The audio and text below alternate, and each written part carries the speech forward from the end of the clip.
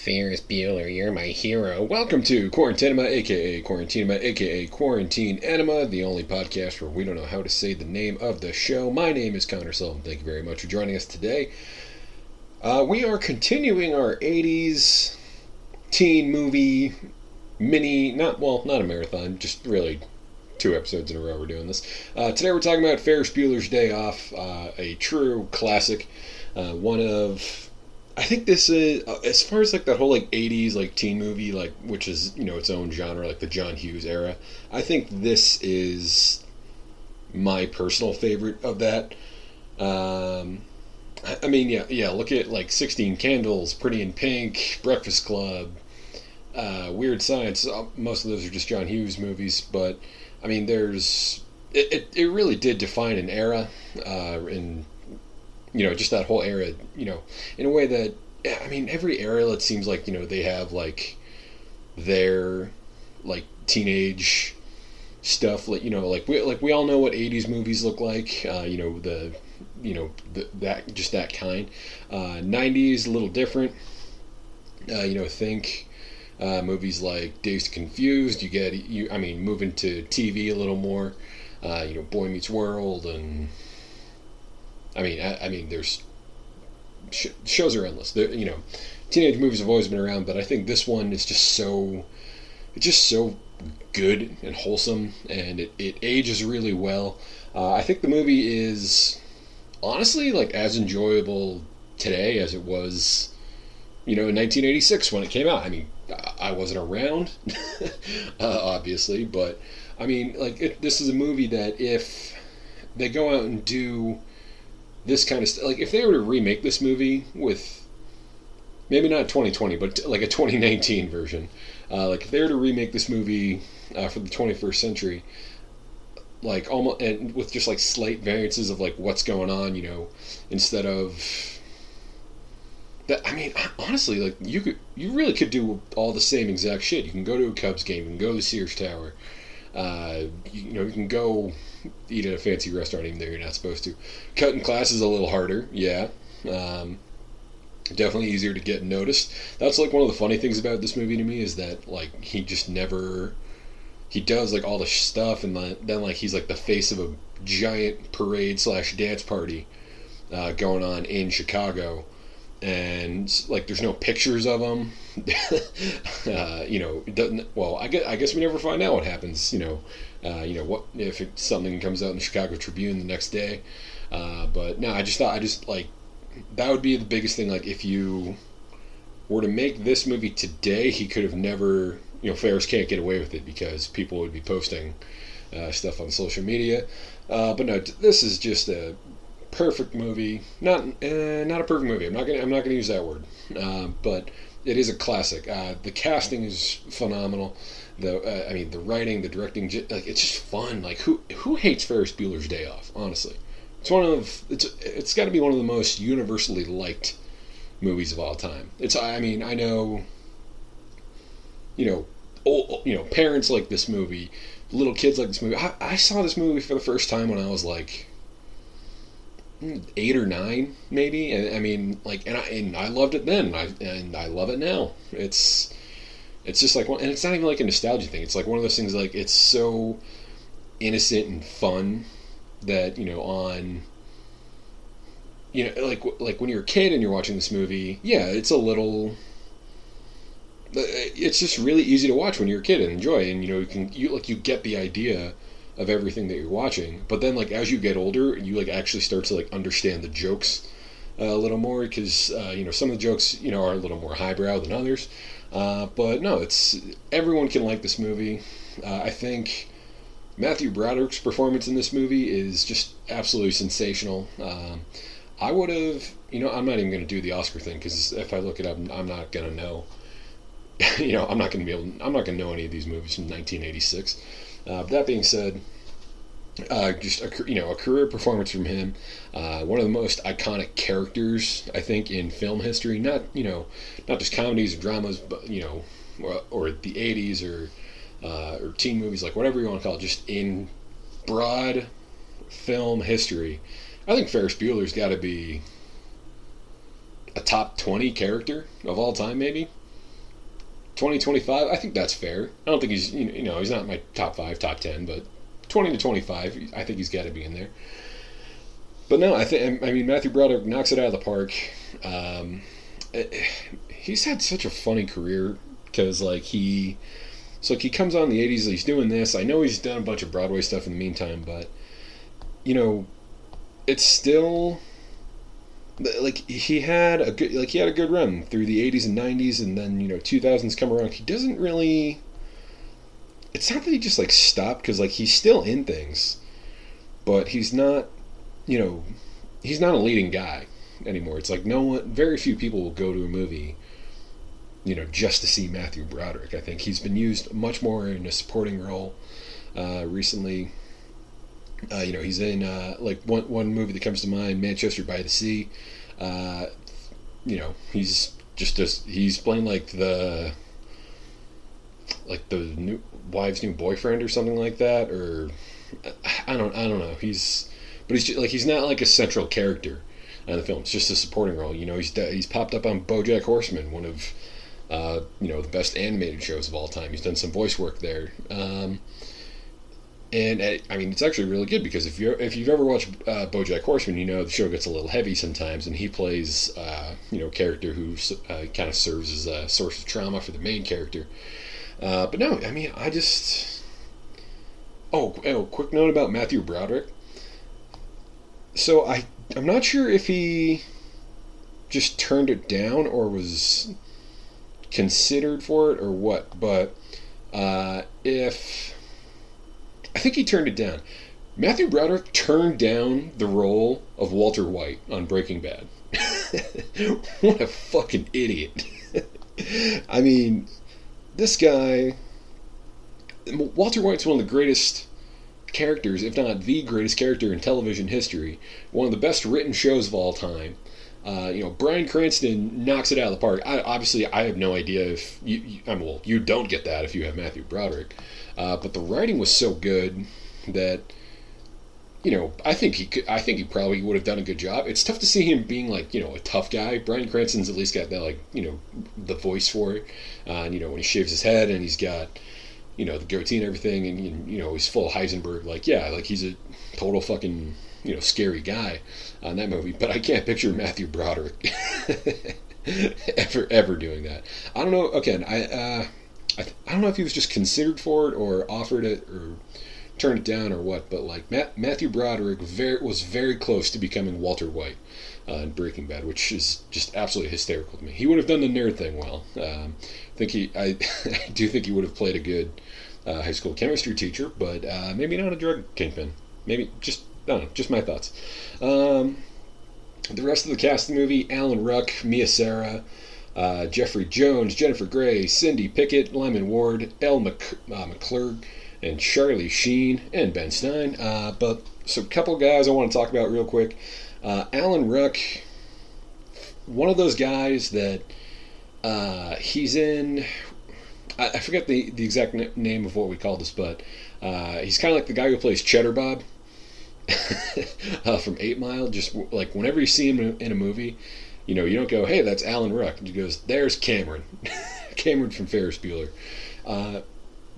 Great performance from him. He's just we all have that friend who's got a stick, had a stick up their butt or something, and it just needs someone else to kind of pull it out of him. I think him and Ferris, the Cameron and Ferris dynamic in this movie is just so good and strong. Ferris, he's going to do whatever he wants whenever he wants to do it, and Cameron's going to, he's held back, he's a little more reserved, and it's this whole yin and yang thing. But Ferris is always going to get him to go along because he's such a good talker, and Cameron's just such a sucker for it, I guess. But no, I love his performance in this movie. Don't know why he's wearing a Red Wings jersey though, because I know John Hughes is a big Chicago guy, and obviously the movie takes place in Chicago. But nonetheless, Mia Sara also puts on a strong performance in this movie. Sloane Peterson, very cool, very, very cool. I was, little boy Connor was, had a crush on Sloane Peterson. But what did she ever do anything? She's in a movie called Time Cop. I'm sure she did something, but she hasn't popped up in anything since 2013. And Alan Ruck, the guy who plays Cameron, who I just mentioned, I've seen him in a couple of different things. Nothing too crazy. I think he's on Succession now, I think, which I admit I haven't watched, but maybe that's got to be on my to-do list for next shows. Maybe I'll do that after The Americans. I'm really into that one right now. I know he played no, was he on? I was gonna say he's on The West Wing, but I'm thinking of the dude from Animal House instead. Anyway, he's out. He's popped up in a bunch of stuff over the years. He's more of a character actor now, but this is the movie that he's always going to be known for, and that's completely fine. Jeffrey Jones plays Ed Rooney, the principal who's trying to, hunt down Ferris and things like that. And this guy his life didn't turn out so great.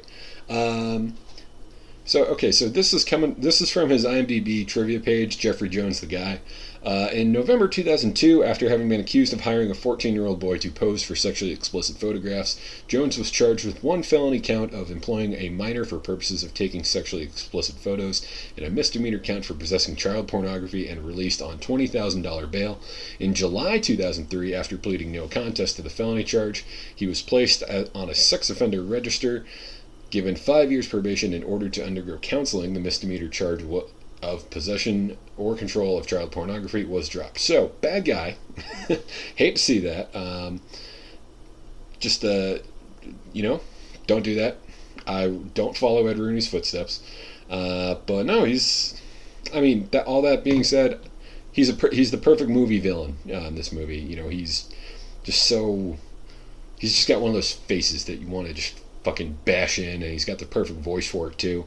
And it turns out that it's all based in truth somewhere, because it turns out the guy's a total fucking scumbag. Moving on, Jennifer Grey's obviously in it. I've always liked Jennifer Grey. I think most of the movies she pops up in is cool. I remember at the beginning of quarantine, Brenna was trying to get us to, she really wanted to learn how to do a dance. And she wanted us to do the dance from Dirty Dancing with the move and everything. I passed. I said no. So, rest of the cast, parents, well cast. Charlie Sheen, pretty funny in this movie. I just think it's more funny that he's in it, because I always forget that Charlie Sheen is in this movie. And then whenever I'm watching it, he pops in near the end, and he's a druggie who gives good life advice. So, funny, but memorable. This movie, to me, is just so... It's often not parodied, but, a lot of people have, tried their own crack at Ferris Bueller. One movie that comes to mind that we've actually done an episode on, so you can go listen to this episode now, Charlie Bartlett. I thought that, not a Ferris Bueller knockoff, but, it was clearly an attempt to kind of, the character of Charlie Bartlett is clearly an attempt to kind of mimic that of Ferris Bueller, and just the energy and stuff like that. But it's a lightning in a bottle role. Everything from, the leopard skin vest to the jacket to, he's just so talented in this movie. And you can clearly tell that they're having fun on set. This movie must have been a fucking blast to make, and it's just so well written. Matthew Broderick's this perfect combination of charming, funny, cool. I don't know. He's just so it's the role he's born to play, and the fact that this kid's always the smartest guy in the room. Everything just seems to work out for him. He's a guy that everybody wants to be. So Ferris Bueller again, just an all-time great movie character, and I love the movie too. John Hughes. He's, R.I.P. I didn't realize it was 2009 when he passed away. I thought it was way more recently than that. But just looking at his filmography here, either as a director or a writer. As a director, he did... This is one hell of a role. Starting in 1984, he does 16 Candles. The following year, he has The Breakfast Club and Weird Science. 86, Ferris Bueller's Day Off. 87, Planes, Trains, and Automobiles. So... 88, She's Having a Baby, which I've never heard of that one, I admit. And then 89, Uncle Buck. So, just a legendary run of movies. Like, the guy had his, footprint all over the 80s. And, anytime you get a director who can, like, put a stamp on something, like a certain genre, or just, like, finding... Well, this guy just found a voice of, for, young people during that time. He just got it. Like, something in the way he wrote, the way, he captured, what being a kid was like in high school in the 80s and stuff like that. It just worked. No one did it better than him. I mean, he's an absolute filmmaking legend. I wish he got a little more... he stopped... His last movie was a movie called Curly Sue, came out in 91, but he kept writing after that. And he wrote all the movies that he directed. But, like, after... during that time, he was, he was a writer on Christmas Vacation. He's a writer on Home Alone, Beethoven, Home Alone 2, Dennis the Menace, Miracle on 34th Street, Baby's Day Out, 101 Dalmatians, Flubber, another Home Alone movie, Drillbit Taylor. The dude's a legend. He's an absolute... legend. I think it stinks that he stopped making movies when he did, or directing movies when he did, and he was pretty much just a writer after that. I know a lot of his writing credits are based on characters that he created, whether it be for, the Vacation franchise, which I forgot to mention that he also wrote. He wrote National Lampoon's Vacation. We've talked about National Lampoon on here before. Dude's an absolute legend, and then he just kind of... Like, he kept writing until his last, writing credit is in 2001. He did a movie called Just Visiting. And then he did the story for Drillbit Taylor, which came out in 2008, that Owen Wilson movie where he's like a professional hall monitor or something like that. And then all of his other credits, Home Alone or Beethoven spinoffs, and they're basically just, the characters are... based on his story, so they're credits, but not, written by him. But just an absolute legend in the game. I wish he kept making stuff. Oh, that's why. John Hughes is from Lansing, Michigan, which is right near East Lansing, Michigan, home of Michigan State University. Go Green. Damn, I didn't know he's from Lansing, but I guess that explains the Red Wings jersey. Okay, so why don't we get into the Did You Knows here? I got 3 for you. First one, the script of Ferris Bueller's Day Off took only 6 days to write. I am so goddamn jealous of that. That is an absolutely amazing number. A good script could take months, if not years, to write, and development and all this crap. And this dude writes fucking Ferris Bueller in less than a week. That is not fair. It's a genius script. Like I said, filled with great characters throughout. I bet there was a lot of improvisation in the movie, and I think, just a lot of, like, the cutaway gags that they do, like when Ferris is playing the flute and shit like that, or playing on the piano. You never know who is just having fun on set, and what made it into movie, what didn't. But either way, I just thought that's fucking insane that he did this in six fucking days. Second, did you know, to produce the desired drugged out effect for his role as the drug addict in the police station, Charlie Sheen stayed awake more than 48 hours straight before the scene was shot. That's really cool, just because I think obviously it worked. Like, the dude looks out of his mind in that scene. It's just the power of staying awake, I guess. He's got the dead eyes, the dry voice.